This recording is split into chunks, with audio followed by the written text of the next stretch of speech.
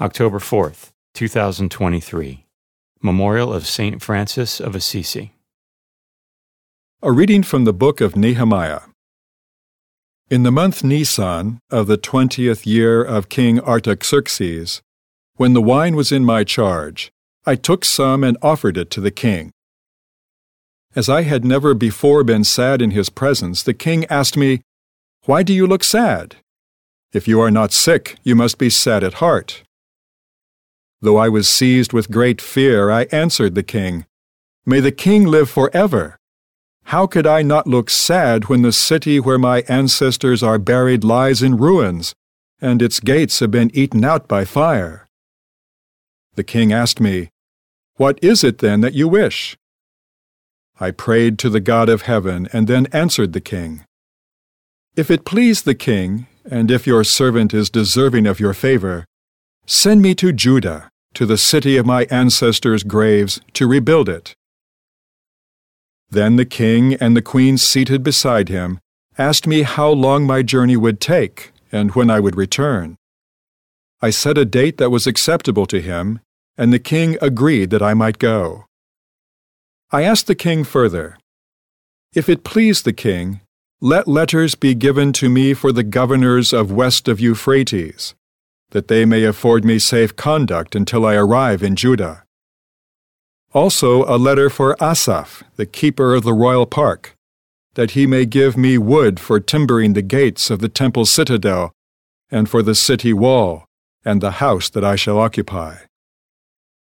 The king granted my requests, for the favoring hand of my God was upon me. The word of the Lord. The responsorial psalm. The response is, "Let my tongue be silenced if I ever forget you." By the streams of Babylon we sat and wept when we remembered Zion. On the aspens of that land we hung up our harps.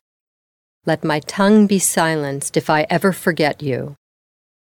Though there our captors asked of us the lyrics of our songs, and our despoilers urged us to be joyous, sing for us the songs of Zion. Let my tongue be silenced if I ever forget you. How could we sing a song of the Lord in a foreign land?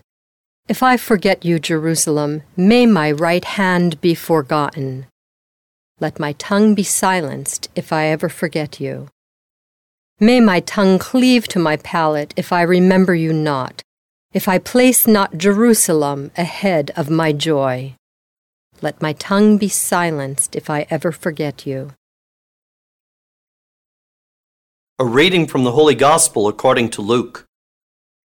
As Jesus and his disciples were proceeding on their journey, someone said to him, "I will follow you wherever you go." Jesus answered him, "Foxes have dens and birds of the sky have nests, but the Son of Man has nowhere to rest his head." And to another he said, "Follow me." But he replied, "Lord, let me go first and bury my father." But he answered him, "Let the dead bury their dead, but you go and proclaim the kingdom of God." And another said, "I will follow you, Lord, but first let me say farewell to my family at home." Jesus answered him, "No one who sets a hand to the plow and looks to what was left behind is fit for the kingdom of God." The Gospel of the Lord.